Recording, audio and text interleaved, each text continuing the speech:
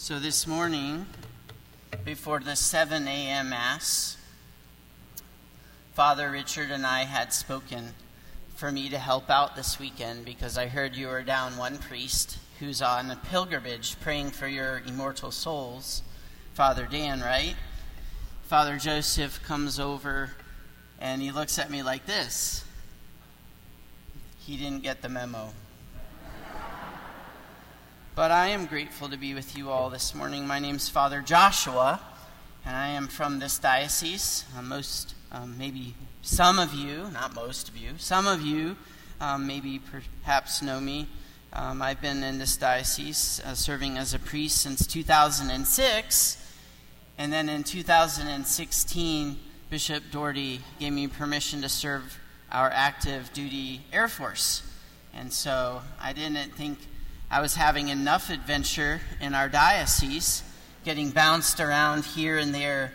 The Air Force has had me in Japan, Colorado Springs, and now Japan wasn't far enough away. Guam. Oh my gosh. So I've thought a little bit, where could they send me further than Guam? And as you know, we do have now the Space Force, so I won't go there. Whoever receives one child such as this in my name receives me, and whoever receives me receives not me, but the one who sent me. It's really great to be home. I don't have any more biological family members in our diocese. My last parent passed away in 2015. So I always look to people I see from our diocese and I say, well, you're my family. And then they always chuckle. But that's the truth. We are a family. We are beloved sons and daughters of God. We are members of the body of Christ, the church. We are those living stones. Our church is beautiful. You are beautiful. And it's good to be back with you today as we can come together for prayer, reflecting on God's word, and then my favorite part, receiving the body and blood of Jesus, becoming one with him because we need him. And then he sends us out, doesn't he? He sends us out because he has important work to do through us. He didn't finish 2,000 years ago. He didn't finish on that cross. His work continues in our world today through the members of his body. And Jesus reminds us today in the gospel of the importance of being received. Being received. We receive him, but he also receives us. We always think about, well, I get to receive him, and that's great. But he receives us, and he also thinks that is great. He brings up the image of receiving a child. Many of you here today have gone through the experience in your families when you found out the news that your family was expecting a child. The joy your family experienced in this type of moment includes happiness, gratitude, a willingness to make the necessary preparations because this new life, a boy or a girl, will be arriving soon. So this image Jesus uses with receiving a child is a great reminder of the blessing and the gift of children given to a husband and wife from God. But these words from Jesus are meant to also point us to something more. Whoever receives one child such as this in my name receives me. And whoever receives me receives not me, but the one who sent me. The one who sent Jesus to our world, into our lives, and into our hearts. God the Father. Abba. Our Father who is right now in heaven. And we pray that, don't we? Our Father who art in heaven. but something else. He is here in the midst of them. God is with us right now, right here, present to us, attuned to us. Like a parent is attuned to a child, so our God is attuned to each one of us. The one who sent Jesus into our world, into our lives, into our hearts. He's the reason we have gathered together today as members of his family, the church, one, holy, Catholic, and apostolic. He's the reason we exist and are alive today and been given a mission.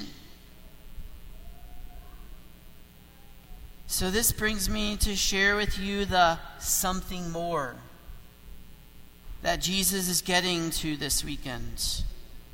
Just as we would receive a child with joy and gratitude, a willingness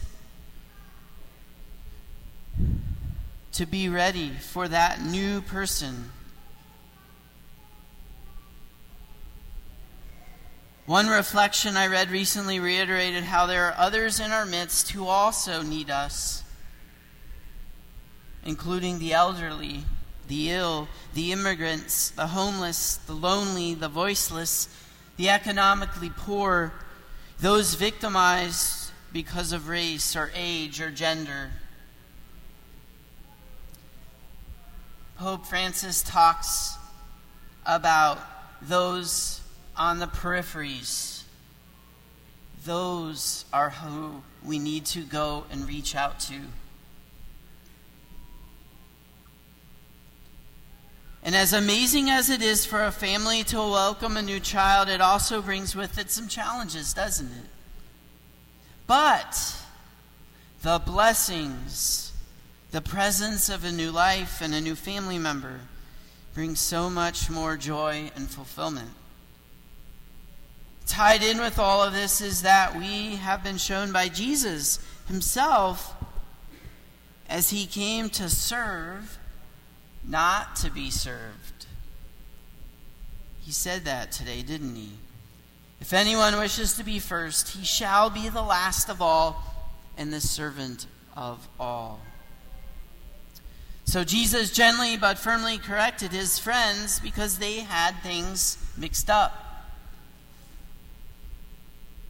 Pope Benedict XVI shared before his years as our Pope in one of his many books, the first one I read for theology when I was a seminary student, Introduction to Christianity. If you want a challenging read, Introduction to Christianity. But he said this in the introduction: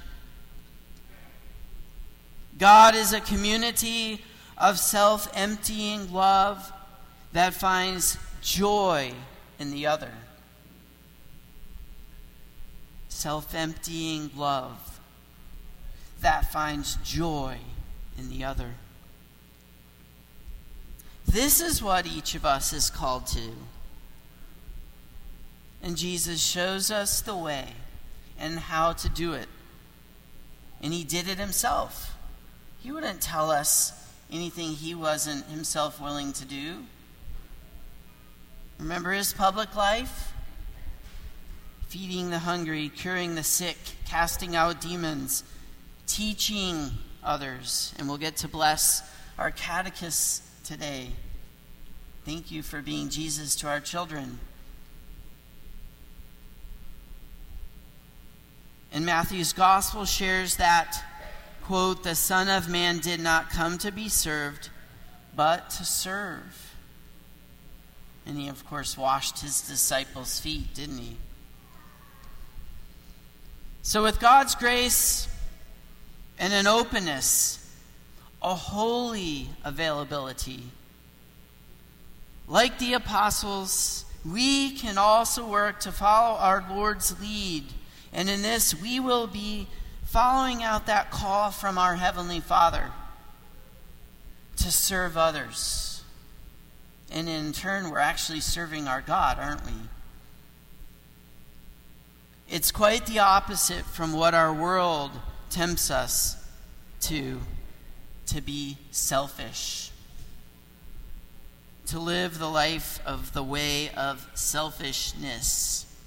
That's not what we're called to.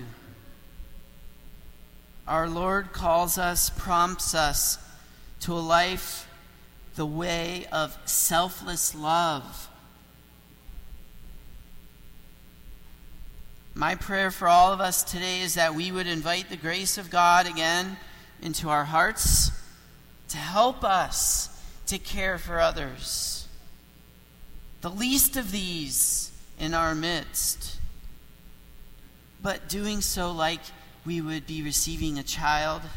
Parents, joy, happiness, gratitude, that willingness to do so. If we do not, who will? It reminds me of what I learned in Curcio. I made mine in 1999.